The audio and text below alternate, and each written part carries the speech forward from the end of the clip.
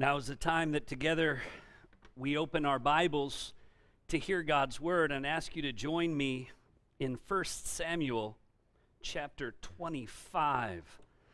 For those who were with us last week, we looked at chapter 24 and 26 as they had similar themes, and now we're right there in the middle at chapter 25.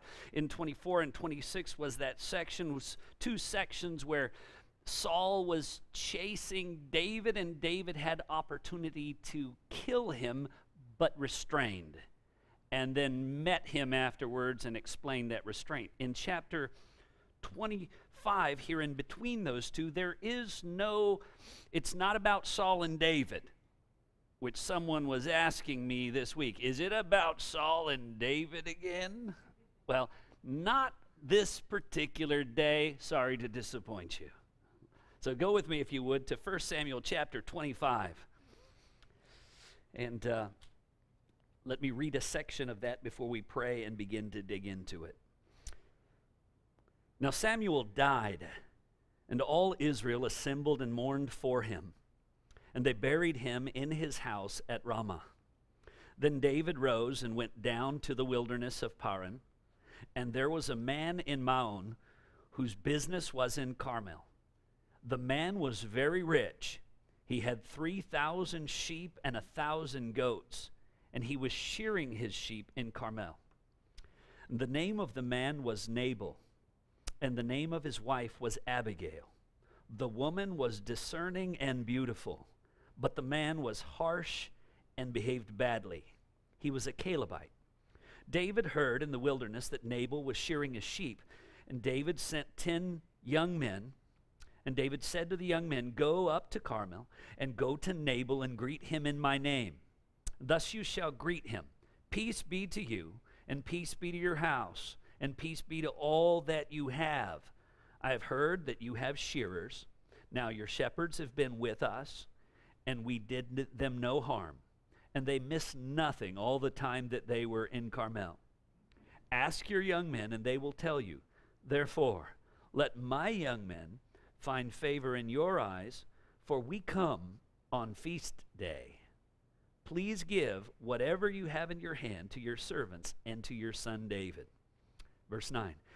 And when David's young men came, they said all this to Nabal. And he said to David, or in the name of David, and then they waited. And Nabal answered David's servants, "Who is David? Who is the son of Jesse? There are many servants these days who are breaking away from their masters. Shall I take my bread and my water and my meat that I have killed for my shearers and give it to men who come from I do not know where?" So David's young men turned away and came back and told him all of this. And David said to his men, "Every man strap on his sword." And every man among them strapped on his sword. And David strapped on also his sword. About 400 men went up with David, while 200 remained with the baggage. Let's pray. Lord, as we take the time that we do each week at this moment to open your word, it is always our desire, Lord, that we simply don't go through the motions, that we just do the necessity of a sermon or these practical cultural things. It is our desire with confidence that as we open this up, this is your living word, that every part of this is given to us by your perfect will and design, that it is profitable, Lord, for our instruction, for our correction, for our warning, for our training, for our worship, for the adoration and praise of you. Lord, we know that there is no mistake, and we would ask that in this time, as we look at this passage, that you would teach us. God, that you would open our eyes to see things concerning ourselves that we need by grace to address and see change and growth and progress and direction. Lord, that we would have certain ideas and principles more firmly established in our hearts. Lord, whatever it is that you would be pleased to do, we pray earnestly. make use of your word in the lives and hearts of your people by the power of your Spirit working in us. In Jesus' name we pray. Amen. All right. Now, this is a relatively lengthy chapter, and we're going to do our best to get through much of it. I've really called this sermon the senselessness, or I could have said senselessnesses, the smarts and the salvations, because there's a number of different things going on in this chapter. And I want us to consider, first of all, what I would call the confusing setting. Confusing in a number of ways, because by the time we get to this chapter, it's now chapter 25, and it begins by telling us Samuel died. Now, this seems a little odd because it raises a multitude of questions in our mind. We understand the fact that Saul was disobedient. Saul was told he was going to lose the kingdom. Really, the ministry of Samuel had kind of come to an end, and Saul had taken over the kingship. The people were looking to him as their king, looking to him as their leader. But what ends up really jumping out is we've seen not only compromise and wickedness generally, but Saul has now, for a sustained season, been in murderous pursuit of David. And you know what we have a tragic silence about that whole time? Where's Samuel? Why did Samuel not somehow come out of his house, come out of his tent, come out of his place, and deal with this man and confront him? It's strange for this to pop up after all of the wickedness that's gone on. Remember, Samuel's the one who went and anointed David. So he knows all that is going on. He knows that Saul, who is in pursuit of David, is doing it, going after the man that has been anointed to take the kingship after him. More than anyone else, Samuel knows these things, and it may be that he just has an absolute confidence God will bring it about. God has declared that David is going to be king.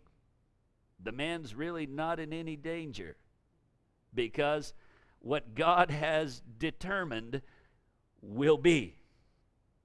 That may be true, but still it's not a place for silence for Samuel. When Samuel sees and knows about the sins of Saul, the man should have stepped out. That was his responsibility as a prophet, as a teacher of the law. He should have come forward with that confrontation. But he did not. And so it's a confused setting, confused with regard to Samuel, because we don't really know much about it. Surprisingly, not a lot of details are there at this section, other than the fact that it says Samuel died and all Israel assembled and mourned for him there. In that general terminology, all Israel assembled and mourned for them, that indeed might include Saul and might include David. Which, remember, the previous chapter ended with what would have seemed like a moment of peace, only for him to be pursued again 2 chapters later. So maybe God had brought that momentary resolve following the cave episode to allow them to come together, but it didn't bring all things to an end. So when we consider Samuel, there's a lot of confusion. We've got to ask ourselves, where was he and what was he doing? And the answer is, we don't know that, but we can nonetheless ask ourselves this question. Do we see sin? Do we see wrong going on around us? And we're turning a blind eye. We're remaining silent. We're just letting it happen. Or worse, we're joining in.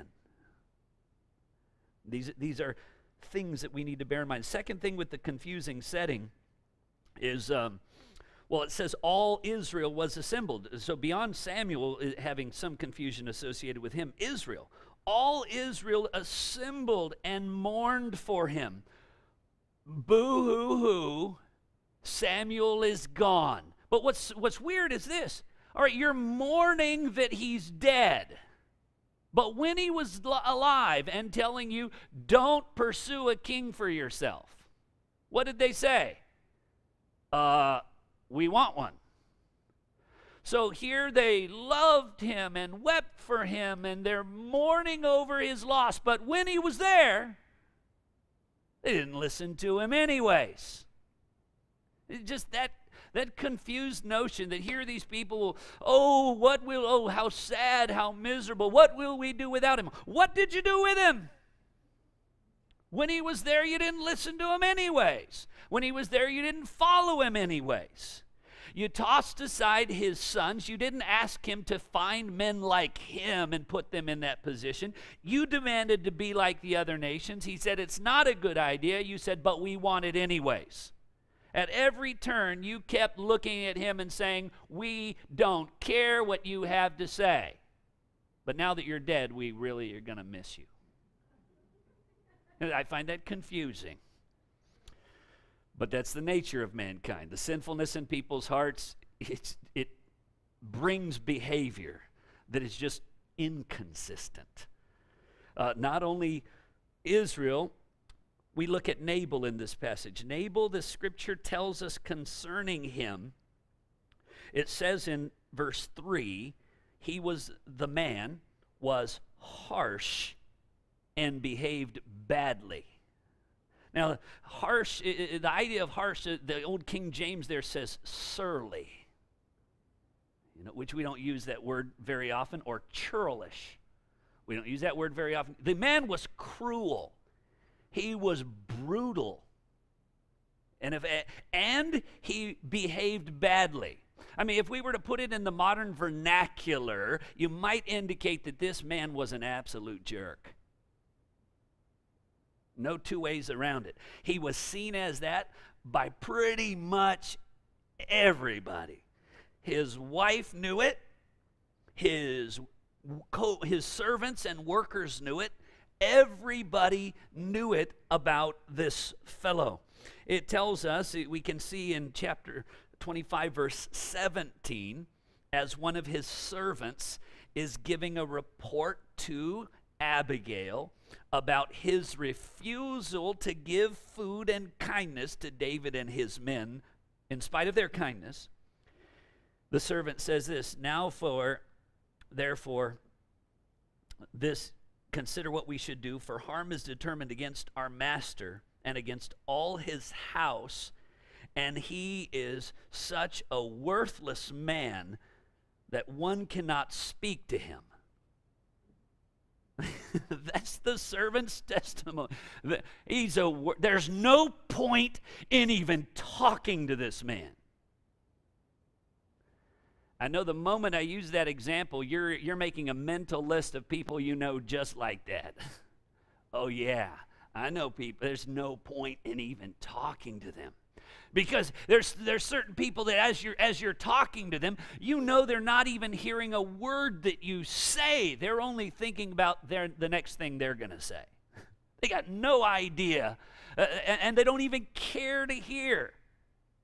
They have their idea, they have their opinion, they have their answer. And listen to what it says when Abigail in verse 25 comes to David and speaks to her concerning her husband.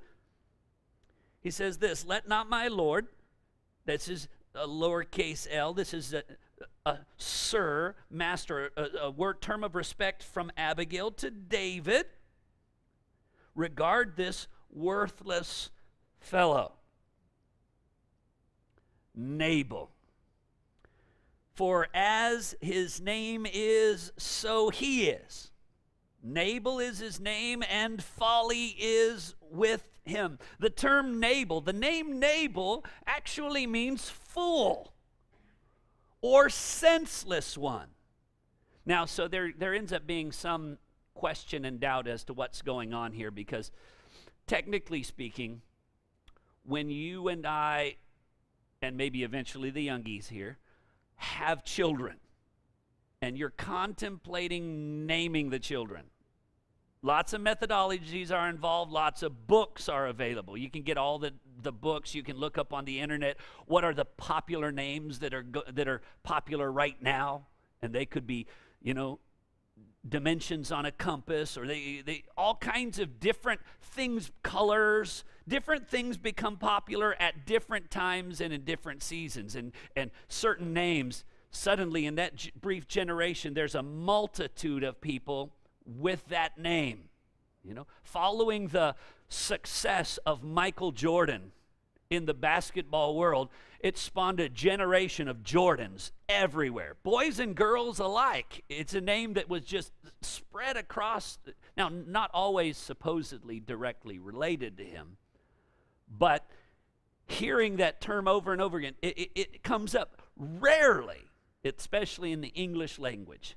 Have I ever come across someone who came up and named their child Fool?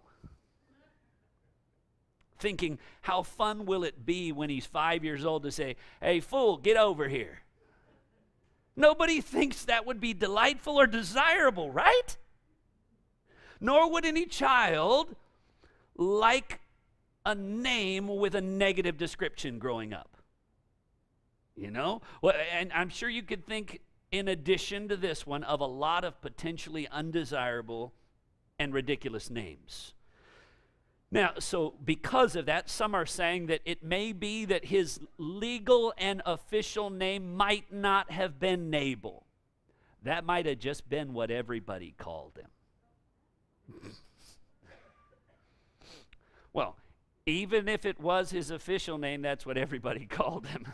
So I can't know for sure, but because names were often given in hopes that it would, the character of that person, beloved of God, servant of God, glory of God, that the name would somehow be reflected in the character of the individual.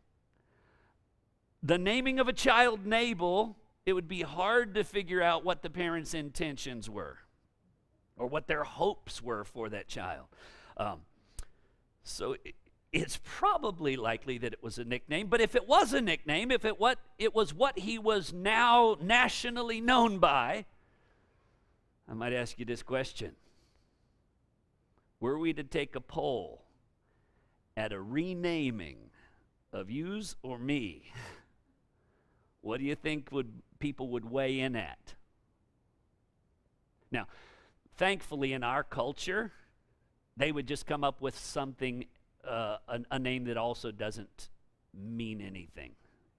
Well, instead of Jason, we'd call you Joe or Fred, and say, well, that doesn't really signify anything. Well, it would in this particular day and age. If they were to use a one-word reference to your character or what they predominantly think of first when they think of you, what might it be? All right. Now, that could be an uncomfortable scenario, so let me just draw it back for a moment. Here's a better notion. If you were to choose a singular term or phrase that you would like people to think of first when they think of you, and maybe we can think of what that might be. Not fool, for sure. What would we like to be thought of? By grace, pursue that. Live like that. Manifest that so that others might see it. So this is also, but as we see this isn't the confused setting. I mean, Nabal is like this, and I'm simply laying out the fact that Nabal is like this. The guy is garbage in the nicest sense of the word, if such a nice sense exists.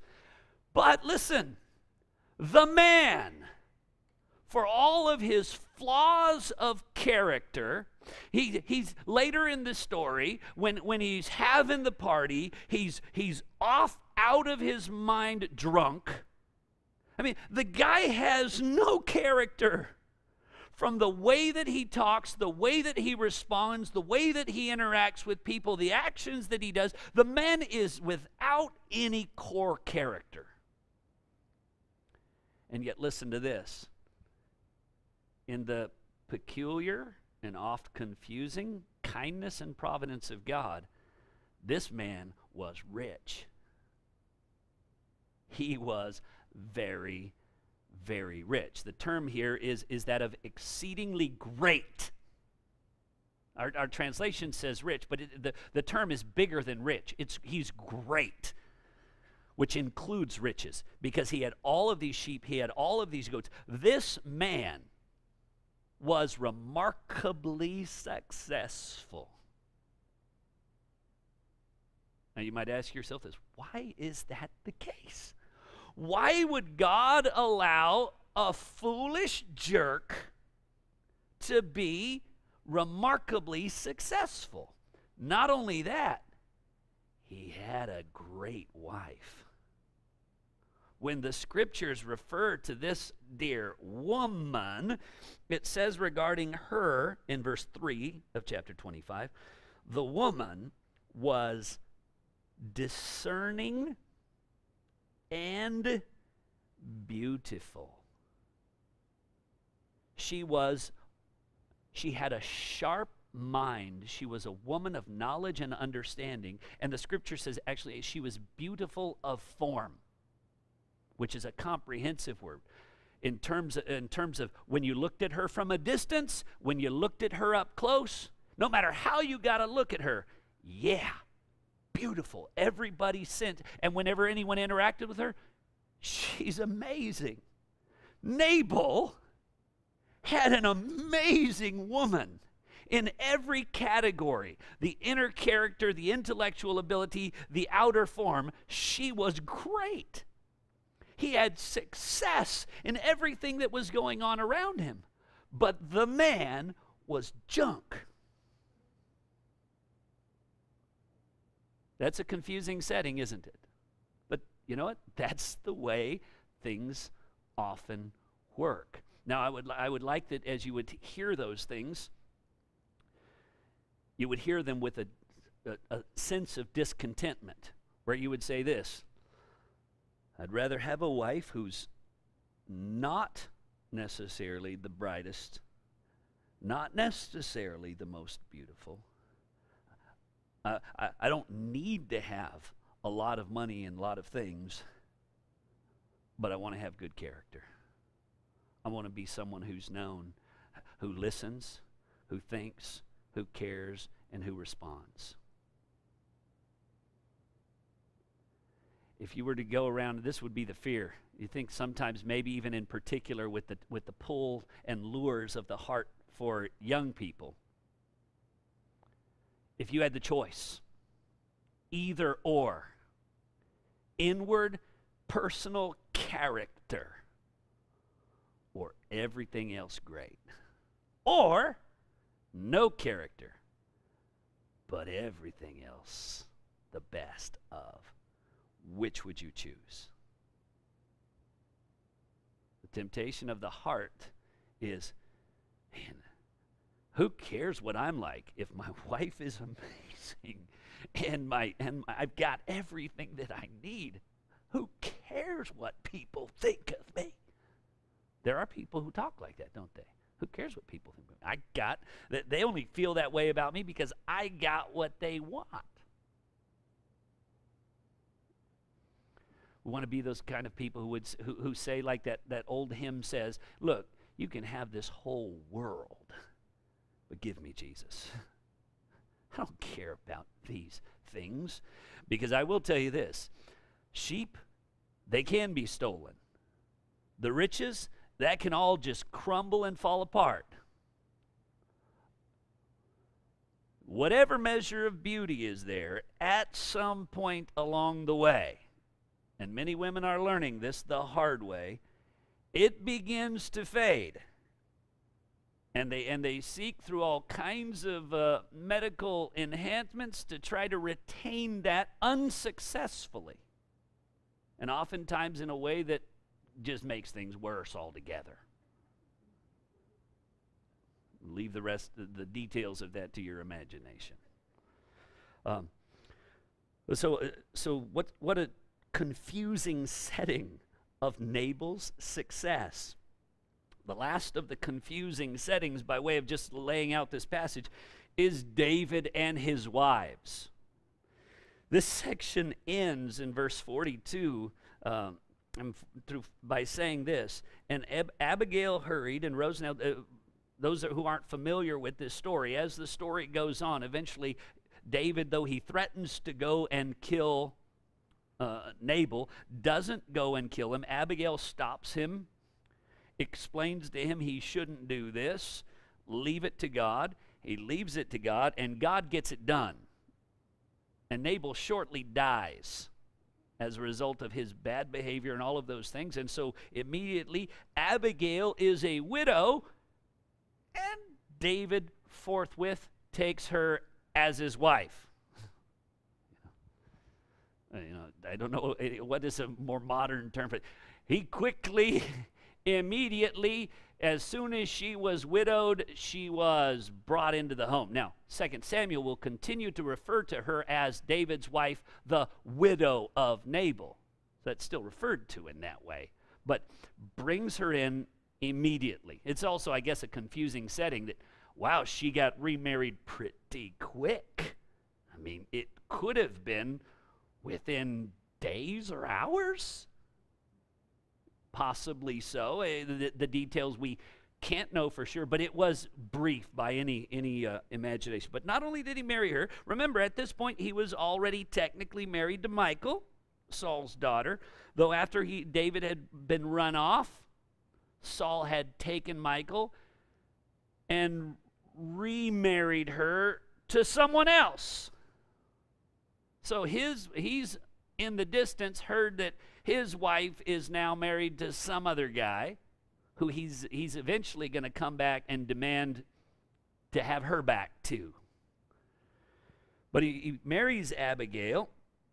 5 women come along, and it tells us also this in verse 43. And David also took, kind of a pluperfect there, had taken Ahinoam of Jezreel, and both of them became his wife. So he had seemingly already taken one, and now he's taken Abigail. He's already had Michal. So David is getting himself a fair number of wives. More than one, let me tell you. Now, that can be uncomfortable to us. I mean, that's not what happens in this present society. We look at this and say, what was David doing? Well, what David was doing was not good. What's amazing, again, when we see the kindness and mercy and patience of God, from the beginning, by the design of God, it was one man and one woman. They become one flesh. They cleave to one another. It took, time-wise is hard to say exactly, but by Genesis chapter 4, the great-great-great-great-great-grandson of Cain, named Lamech, in Genesis chapter 4:19, it says Lamech took 2 wives. And that's where it seemed to have begun. David multiplied wives. He had not only Ahinoam and Abigail and Michal, but then he married another one named Maacah, who was the daughter of Talmai, the king of Geshur. He married another one named Haggis. Yeah, of course, when we see Haggis, we're thinking, she couldn't have looked too good. Stop that. You and I, we've got problems. We're making mental images based off of the name. And it sounds like Haggis, and we're thinking of sheep innards from, and you're thinking, she looked like sheep innards? No, she didn't. Ultimately, by the time you're in a few places like 1 Chronicles chapter 3, he's got himself about 7-8 wives. The scriptures had actually told in Deuteronomy 17 regarding a king, when he had a king, he shall not acquire for himself many wives, lest his heart turn away. And sadly, when you finally reach, let's see, 2 Samuel chapter 5, verse 13, it says this, and David took more concubines and wives from Jerusalem, after he came from Hebron, and more sons and daughters were born to David. So wives, though we only have one name given of the wives from Jerusalem, Bathsheba, it says wives plural. So there were more than that, and in addition to that, concubines. So that's confusing. I can simply say this: bad. There you go. Polygamy was part of the cultural things in that time that were acceptable. It's quite clear that it looks like David was using marriages to find himself a peaceful, safe place where he would be safe in the area of Jezreel during his wanderings, where he would make political alliances with the king of another territory. These kind of things were common as he was garnering power and building up his political influences. He was even doing it through marriage. So, and God did not necessarily curse him directly because of that, but some may come in and say, well, guy sure had some problems with his sons. How many of his sons did wrongly and tried to usurp the throne and then tried to kill him and then battled each other? It was a bad thing. And so consequences ensue. But let's move on from there. So those are some of the things in the confusing setting. Secondly, I want us to move on and consider what I would call the consistent senselessness. Nabal was a fool, and it tells us beginning in verse 10 and following that Nabal answered David's servant saying, "Who is David and who is the son of Jesse? There are many servants these days who are breaking away from their master. Shall I take my bread and my water and my meat that I have killed for my shears and give it to men that I don't know where they've come from?" Now, why this is senseless to some degree is because he's already had some communication with his shearers. Who is this David? Where he's come from? He's even saying David, the son of Jesse. He is a Calebite. All right, the scripture tells us. So he knows as a Calebite, as someone from that line, he knows David's clan and family. It's not that kind of a big community. He would know who he is. He simply doesn't care. He would know the chasing that's gone on. David has been wandering in the wilderness now for years, fleeing from Saul. He has with him 600 men who are fully weaponized. They all, because he says, each man strap a sword to your side. So when they first left out and he had to get one sword from the temple, they didn't have it. By now, every man was military equipped. Everyone strapped your sword to your side, and David also strapped his. 600 men, military ready, who had been going throughout the territory, and here this man hears these things and doesn't even pause to think, there could be consequences if I say no to this guy. He's got 600 men with weapons ready to go. But here's the senselessness. All Nabal seems to ever be able to think about is himself and what he wants. It's my bread. It's my stuff. I don't know this guy. That's all I know. You know, kind of. I know that I myself had this tendency. I don't want to necessarily equate myself with Nabal. God help me. Tendency, and maybe I inherited it from my father as well to a certain extent. I'm not equating him with Nabal either. Mind you, if this is being recorded and he listens, not equating him. But the tendency, it always seemed easier when somebody came with a request to him and or to me. Here's the best way to deal with things. No. No, I haven't even thought about it yet, but the answer is no. And then maybe if pushed a little bit, now I'll start to think about it and I'll start to mull it over. But before any thought is involved, yeah, it's like, no. A reflex reaction that just gets it done. Yeah, that's not healthy. Healthy is to hear, consider.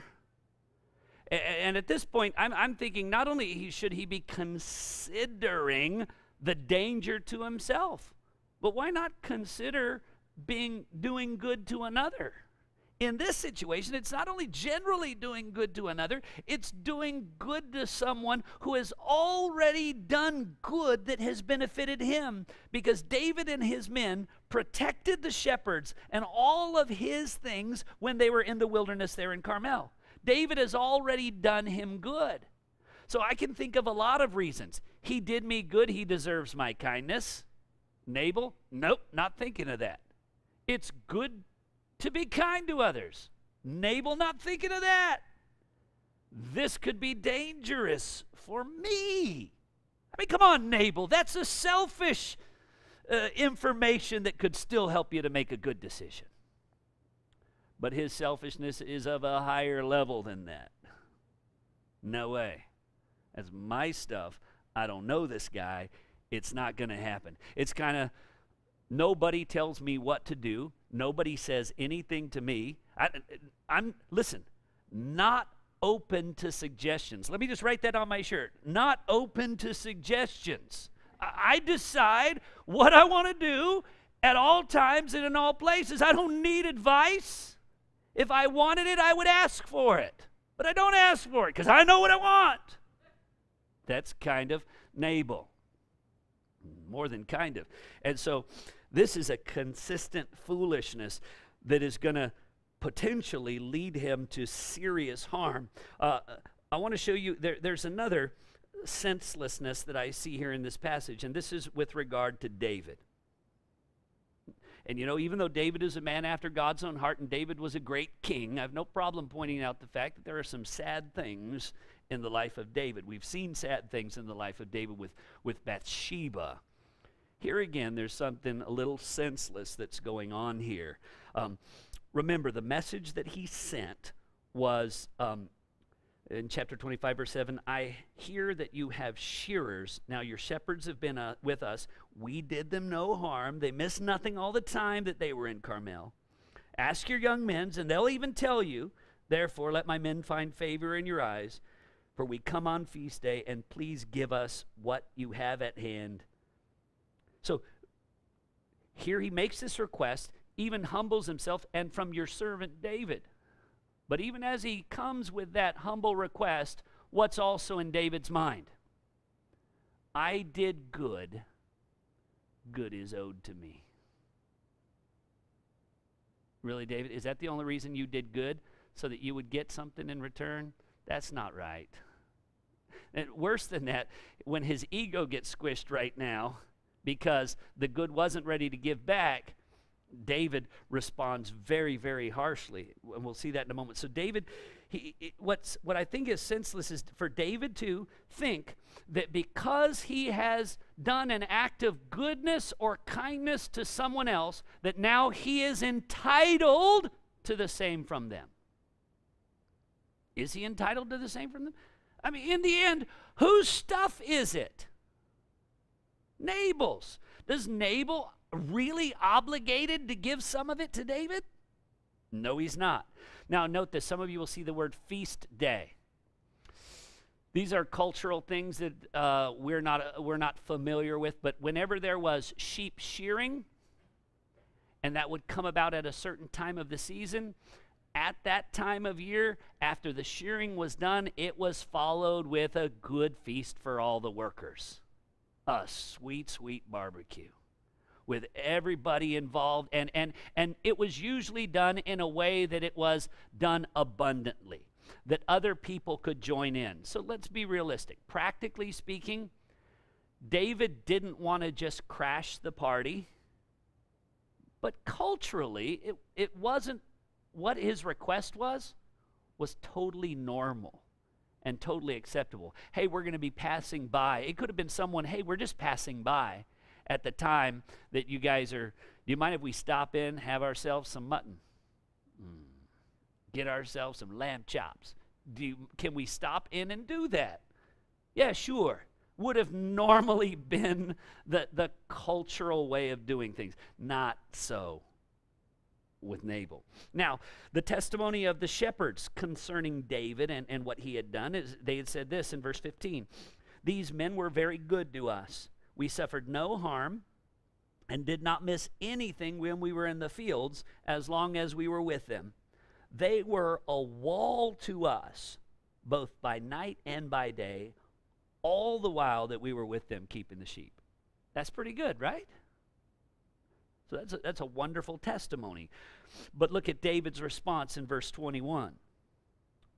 Now David said, surely in vain I have guarded all that this fellow has in the wilderness, so that nothing was missed of all that belonged to him, and he has returned me evil for good. Surely in vain I did it. I'm not getting anything out of it. David. I just feel like calling him aside and saying, David, come on. Is that why you did it? For what you would get out of it? Here's what you got out of it. All those shepherds got home safe. You know? Now this is a little speculation. Nabal doesn't come across as a sweet man, does he?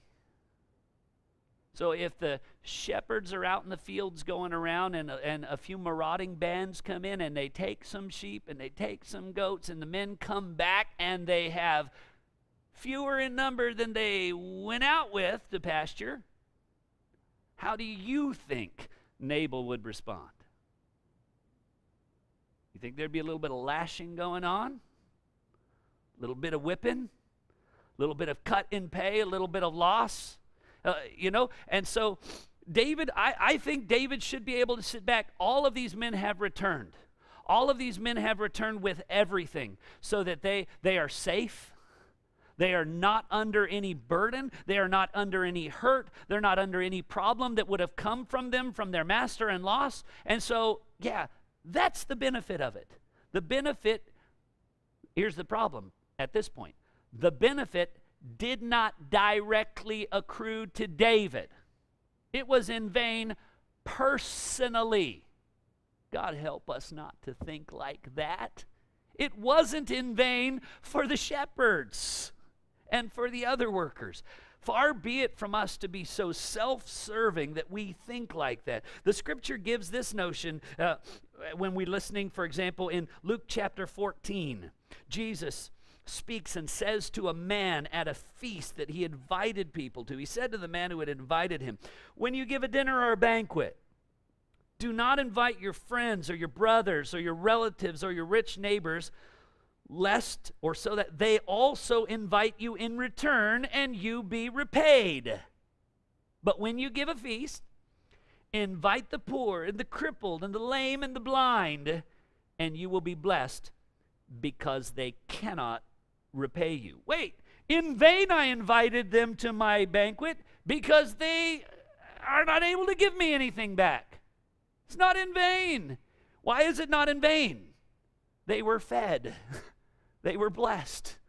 They were benefited. But they can't repay me. And what is Jesus saying? Don't think like that. Don't make it about. Now, it's not a forbidding of inviting your friends and your neighbors or a forbidding of inviting the rich. What's being condemned here is the attitude that I need to get equal out of it for me. It's not right. Jesus says, you will be blessed because they cannot repay you, for you will be repaid at the resurrection of the just. God sees the good that we do. So listen, not only is there a practical benefit to the shepherds, in vain I have done this. Not in vain.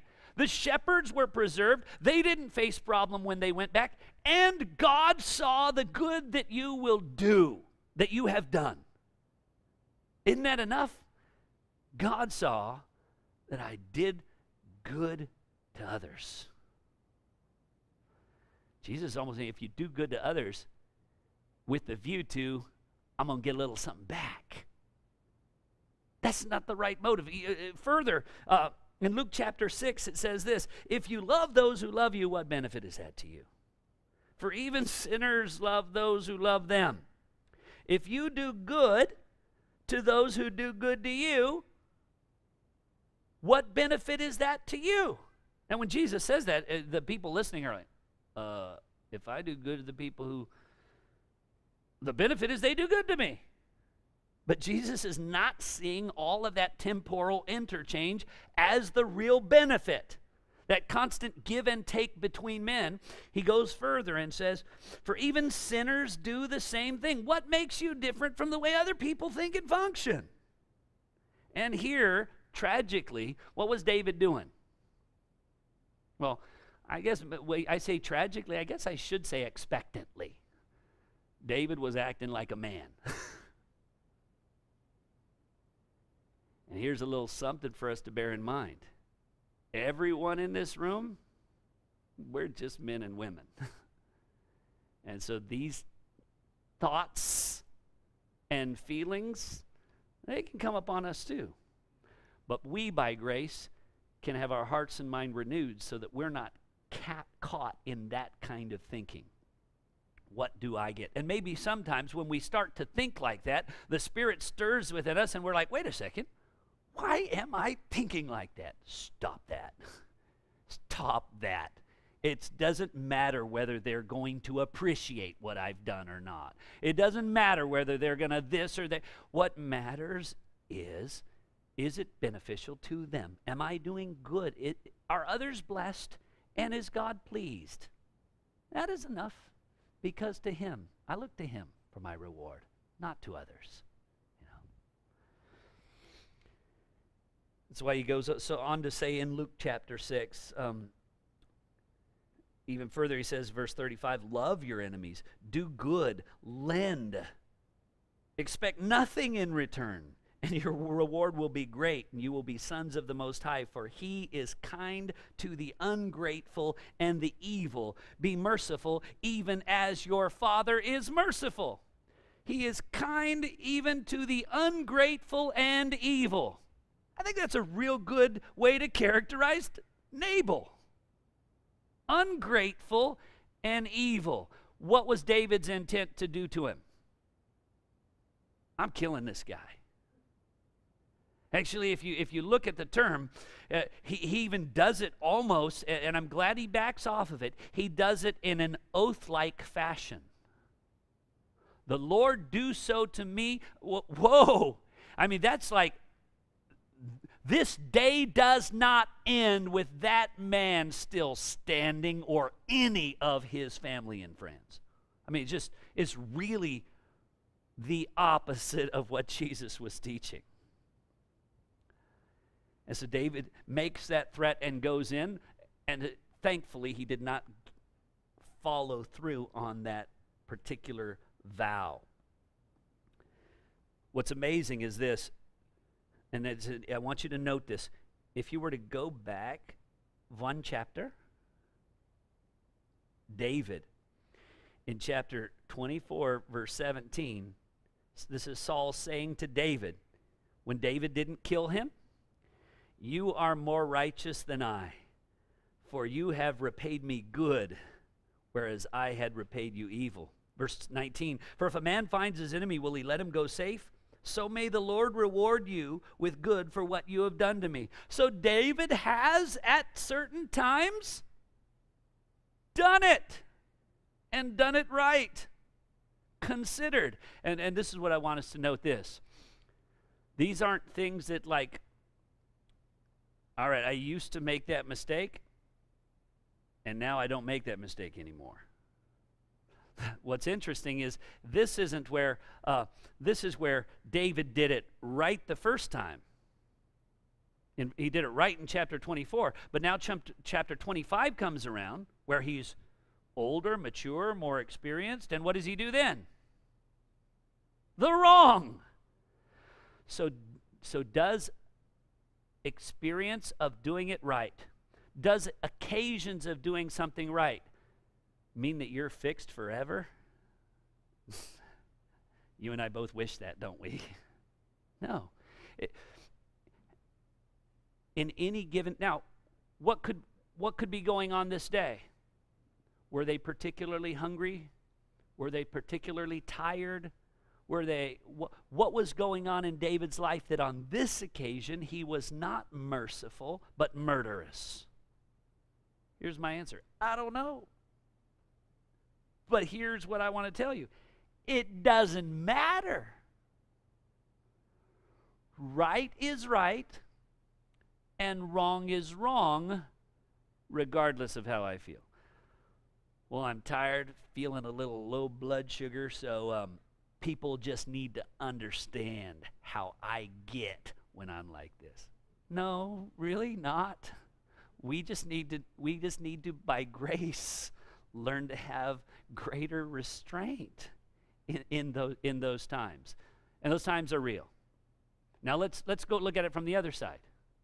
Your brothers and sisters, they do go through things. And restraint is harder at certain times of the day or the week or the month or whatever may be going on. It is harder. So don't be so quick to jump on them. Don't be so quick to judge them. Because what they don't do now, you might see them going over, above, and beyond in mercy and kindness and graciousness, maybe last week or maybe next week. Okay? So let these be for our own hearts and our own growth. We've got to get moving. I want to show you now from the consistent senselessness to the considerable smarts. Abigail comes in and she makes haste. It tells us in verse 18 and following. She brings 200 loaves of bread, 2 skins of wine, 5 sheep that were already prepared. Where'd she get all these loaves and bread? They had prepped for a feast.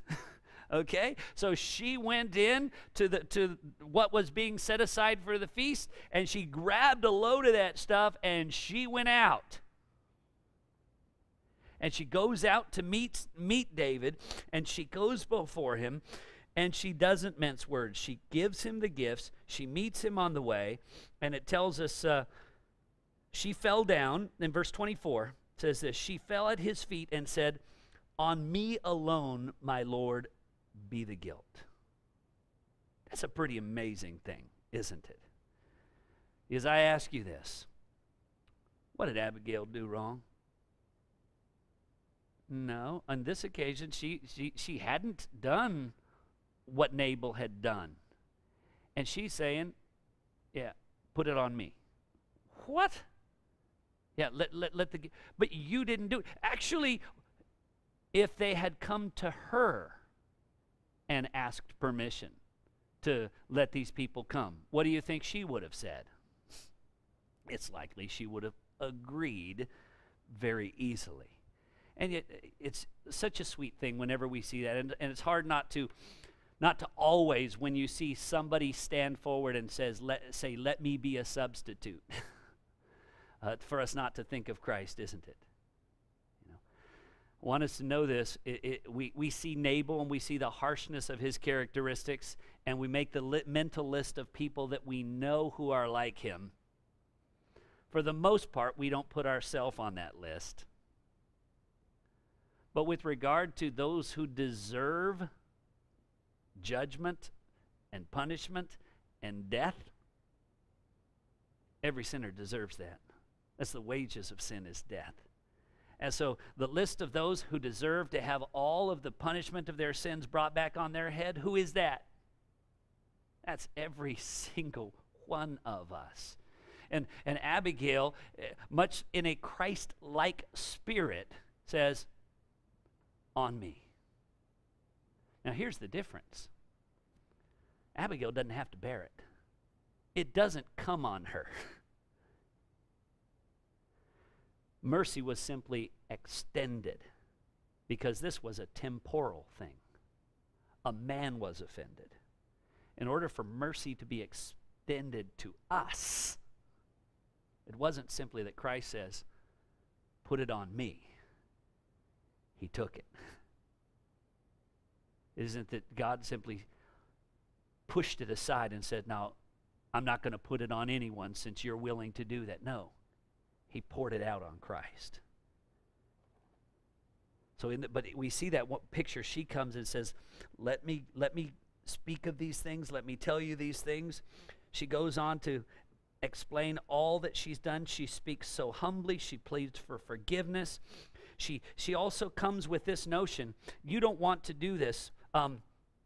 Verse 30, when the Lord has done to my Lord according to all the good that he has spoken concerning you. The stories had gone around that David was going to be king. When God accomplishes this, so you got to love Abigail's faith here.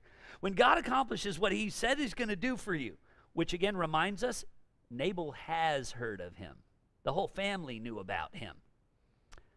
And has appointed you prince over Israel. My Lord shall have no cause of grief or pangs of conscience for having shed blood without cause, or for my Lord working salvation for himself. In other words, let's see here. What in the law says someone was mean to you, kill him? Is that anywhere in the Ten Commandments for them living under the old covenant? No. What occasions was murder acceptable? Well, the community could kill someone when they were caught in violation of the law. When someone killed someone, they could kill. Who did Nabal kill? Was Nabal, by the hand of David, deserving of death? He could not. And so what's sweet about this is Abigail comes and she appeals on the basis of not, this is amazing, not mere concern for her husband, but a concern for David. And more than that, I would say in this context, a concern for what's right before God. Don't bring this blood guilt on you. Don't bring this on your conscience. You don't want to do this. It's not acceptable. You don't want to become king and have been that kind of guy who puts aside the law of God, the will of God, and follows your own ego and pride. You don't want to be that guy. And so she appeals to David, and David comes to her and says this, "Blessed be the Lord, the God of Israel," who, verse 32, "who sent you to me this day, and blessed be your discretion, and blessed be you who have kept me this day from blood guilt and working salvation with my own hands." In other words, vindicating myself, proving my own name. Really, in this passage, there are concurrent salvations. I'll end just by covering these things. There is a salvation, means a deliverance of Abigail from Nabal. One of the things that happens in this passage, when she goes back and tells her husband, look, he was going to come and he was going to kill you. It tells in verse 37, she told these things, his heart died within him and he became as a stone. I don't need to worry about medically figuring out exactly what happened. I know that his heart died within him and he became as a stone. However medically induced that was very near the end. It says in verse 38, and 10 days later, the Lord struck Nabal and he died. So here's some of the concurrent salvations. One, deliverance is, Abigail is delivered from Nabal. And she's delivered, another salvation is, Abigail is used to deliver David from blood guilt and senseless retribution. Well, let me back it up. Even another deliverance. Abigail was used to deliver Nabal from death by the hand of David, and David from blood guilt. Abigail then was benefited with a deliverance from Nabal and a deliverance unto David. So God worked all kinds of deliverances in that day. And what's interesting to note this, David was urged not to be one who tried to work salvation for himself. That's an important picture too. Why? Because with regard to eternal salvation and the deliverance from sin, can anyone work that salvation for themselves? No. That salvation has to be left what? Like in this scenario where God brought about these many deliverances, the ultimate deliverance is left in the very same hands of the only one who can save, and that's God alone. We've gone a little over, so let us pray. Lord, so much in this passage that so pertains to our lives and to our experiences, that really touches on our core.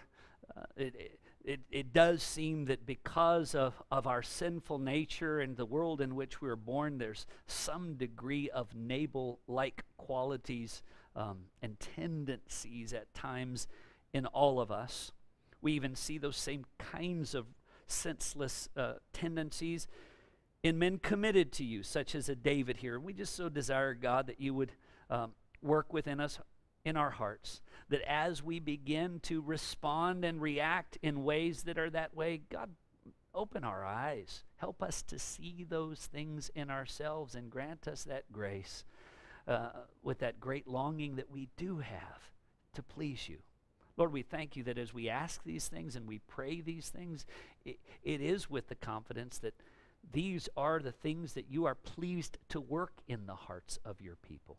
It pleases you to conform us to the image of your Son. You use the word preached to bring about that renewing of our mind, that we would learn to see these things more quickly, that we would, in dependence upon you, learn to root them out and react more pleasingly in your sight. God, help us. We give you all the glory and praise. In Jesus' name.